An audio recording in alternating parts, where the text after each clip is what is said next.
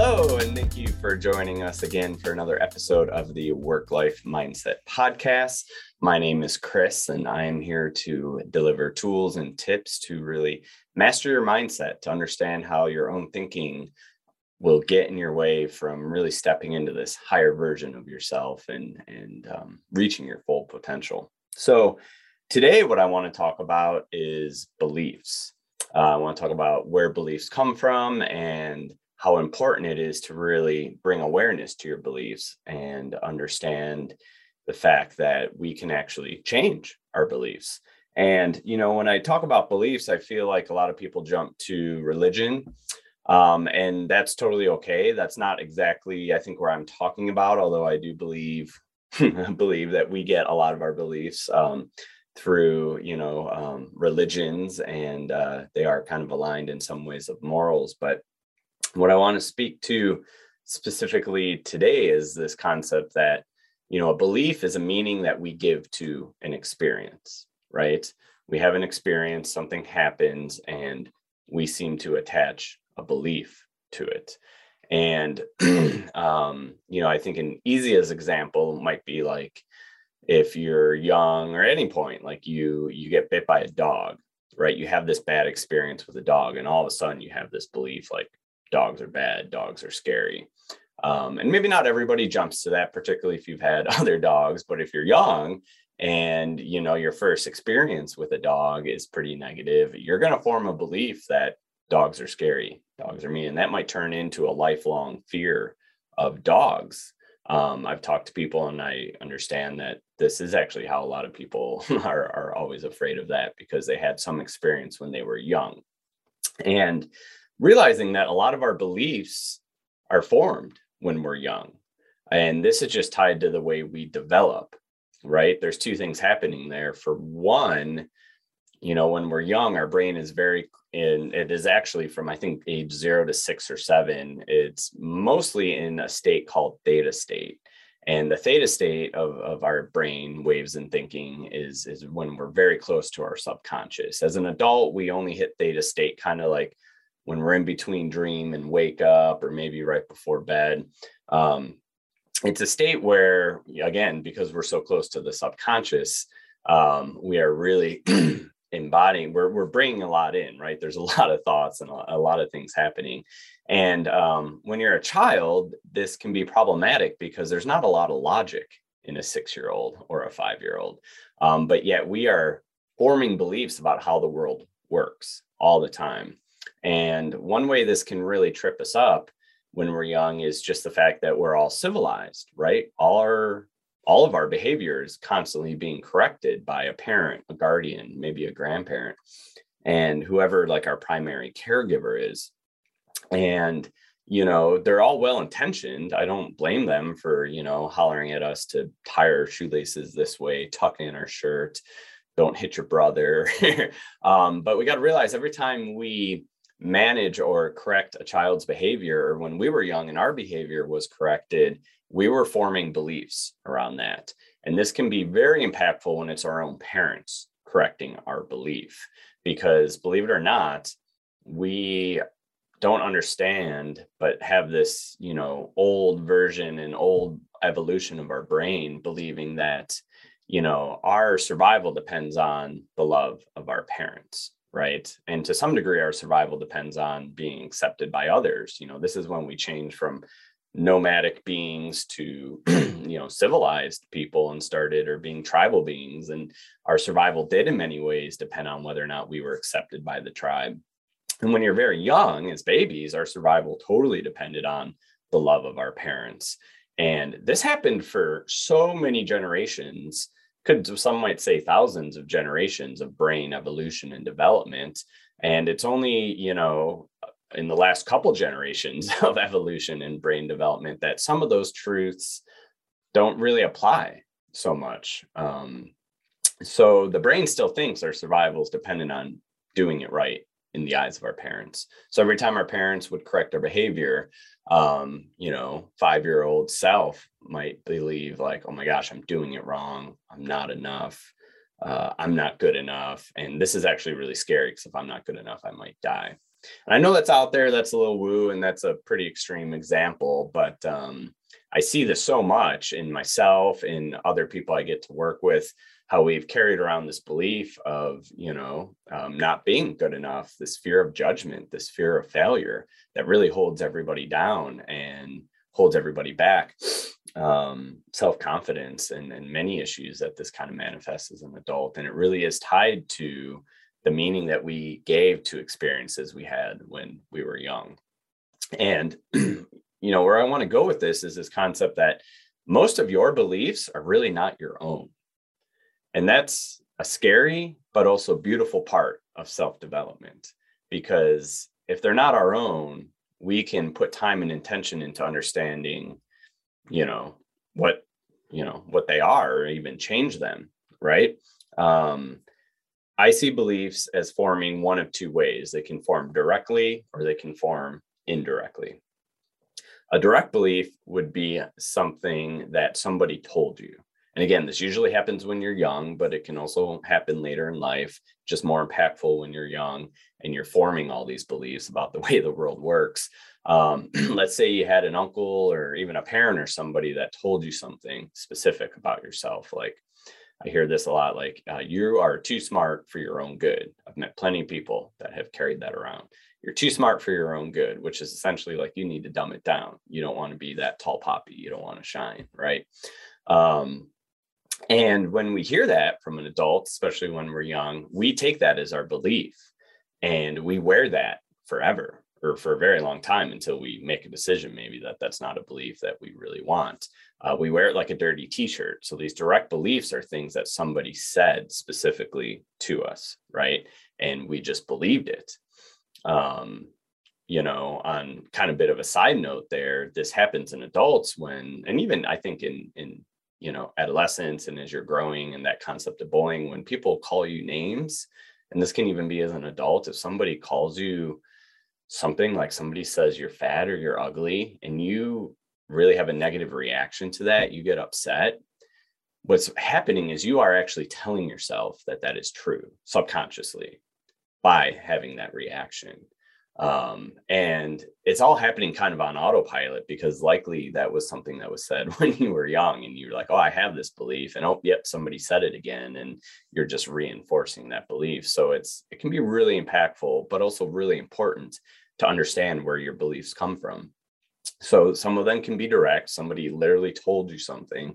I don't know if this thought or conversation, words are even evoking like something somebody said to you when you were a kid, and like, oh yeah, I still believe that, or maybe I don't think I believe it, but I still tell myself that sometimes. The other way would be an indirect belief. And again, this is just where we see something happen and we form our own belief around that. Like, a lot of people, I think, have seen parents argue or fight over money, right? So they have formed an indirect belief that money is bad. Money just causes stress and causes people around you that you love to fight, right? So that would be an indirect belief, where you saw something and you put a meaning to it. It wasn't said directly to you, but your own logic put that together. Versus a direct belief would be, your parents telling you money doesn't grow on trees, or we don't have money for that, right? And then you, as you grow up, be like, oh yeah, there's a scarcity time.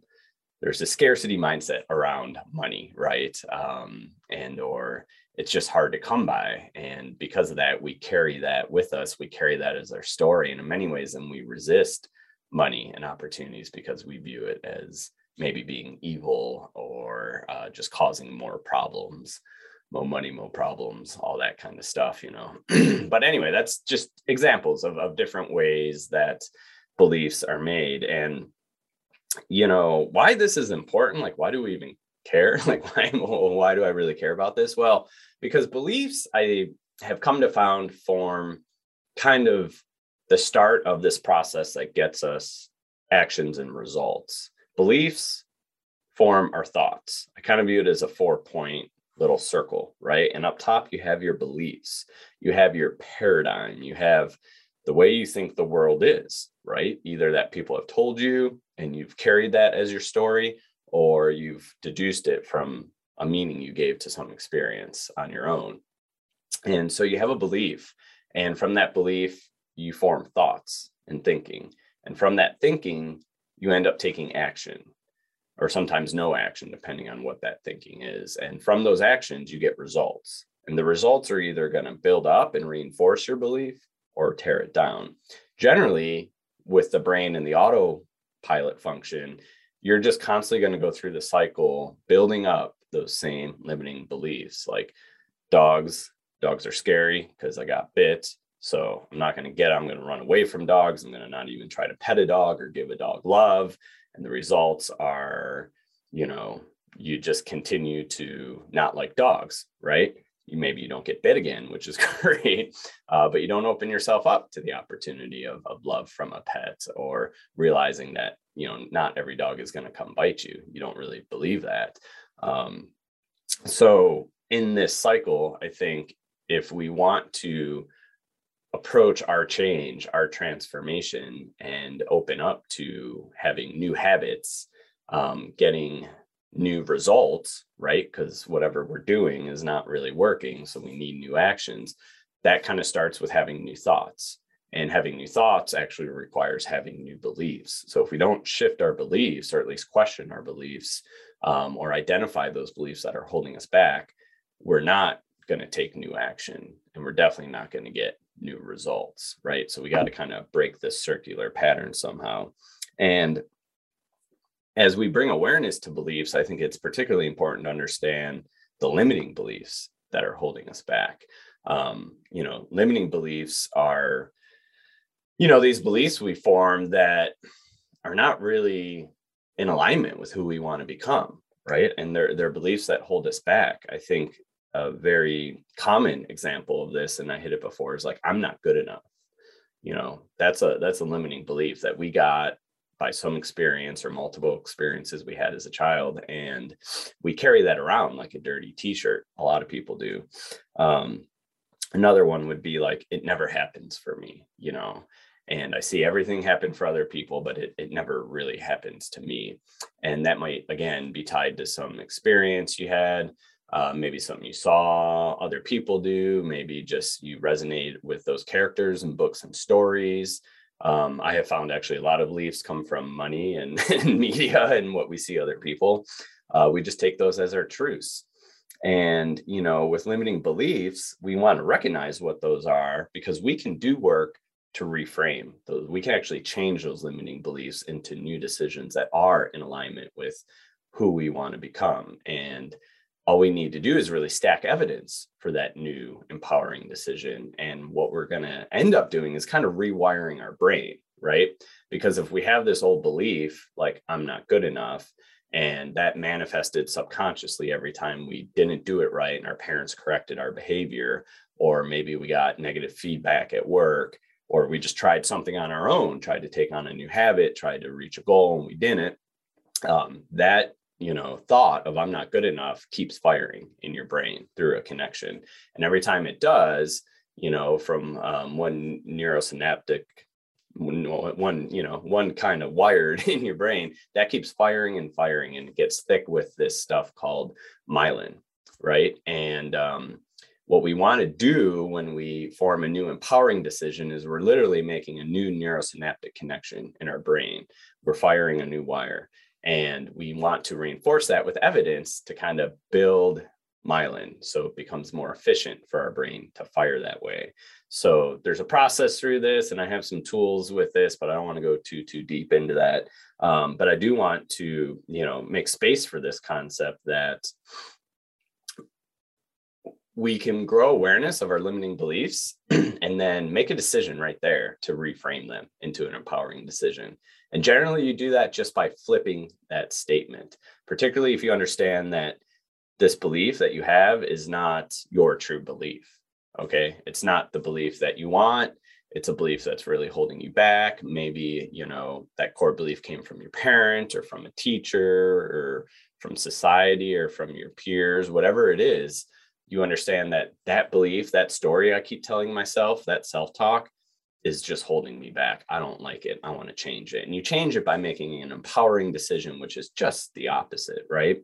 So if you have this belief that I'm not good enough, you literally just need to make a decision like, no, I am good enough.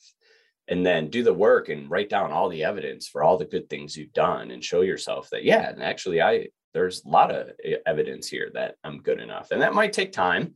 And sometimes you want to ask others around you for help with evidence, because we tend to beat ourselves up and we tend to not really make space for like how good and how efficient and how productive we actually are. We just think about all the things we didn't do. We don't always celebrate the things we did do. Another, limiting belief would be there's not enough time. I hear that one all the time. There's not enough time. There's not enough time. When in reality, you're just not prioritizing that. And if you make a new empowering decision, like, well, actually, I get to make my own time. I design when I spend my time, and then build evidence to show like, yeah, when I make a list, I get stuff done. When I plan out my day, I get stuff done. I can, wake up 2 hours earlier to make time instead of staying up late at night watching Netflix and binging on things and using numbing agents. You can kind of flip all these things, right? A limiting belief that comes up a lot I also hear is like, I'll never change, right? I'm not going to change. I've tried so many times. I never change, and it can sound difficult, but you just make a new decision. Like, no, I can and I do change. I change every day. I change every year.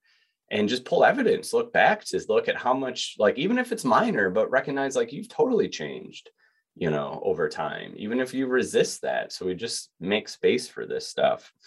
But it's not enough just to make that new empowering decision. We really need evidence. The brain is a great bullshit detector. So you got to build that evidence and just write all this stuff down and then remind yourself of this. Where I'd really like to leave this is this opportunity for you to ask yourself some of these questions and see if you can't identify some of these limiting beliefs, some of this self-talk. And, one of the better ways to do this is to listen to yourself. Actually, when you have a setback, maybe when you have a failure, maybe when you're afraid, and try to understand, like, what am I telling myself at those? What are these stories? You could also just literally go Google limiting beliefs and read through a big list and circle the ones that like, oh yeah, I say that to myself a lot, or that really sounds like me, that resonates. And to start this work, you want to ask yourself a couple questions around your beliefs. Okay. Now that you know that a lot of your beliefs might not be your own, I think you kind of have a responsibility to explore this deeper so you can find where you're holding yourself back, where you just have this belief, this dirty t-shirt you've been wearing all your life. And you're like, nope, forget that. I'm going to take that t-shirt off because that's not helping me at all. So it starts with asking yourself, where did this belief come from? And see if you can't identify that. Was that something somebody told you? Was it just from a past experience? Was it something you saw on TV? Where did this belief come from? And that can be helpful just to really help reinforce that maybe that's not your own belief. You just had some experience and you put a meaning to it, and that was your belief. And then when you identify that, and even if you don't identify where it come from, but you understand like that's not helpful, ask yourself, is this belief my truth? Right? Is this belief in alignment with who I am becoming, who I know I can become? Is this belief my truth? And if the answer is no, realize you kind of have a responsibility to change that belief into a new decision. And the easiest way to do that is just, what's the opposite of that statement? What's the opposite of that belief? And part of that is asking this third question: what do I choose to believe? Right? If I know I have this belief that came from my childhood, that came from all these movies about money or people or looks or self-image, but that's not in alignment with who I really want to become, then what do you want to believe? And form a new decision around that. And that's how we start to make space and opportunity to develop and to transform and to grow and to change. Because as we spoke to before, change is always happening. It's always going to happen around us. But we really want to allow it to happen within us. That's how we can accelerate our change and get ourselves to this point of being intentional and highly productive and living with purpose and passion, so we can show up as the greatest version of ourselves for everybody else that we love. So if you're feeling stuck, if you know there are things you want to be doing, healthy habits you want to take on, unhealthy habits you want to get rid of, those are all actions.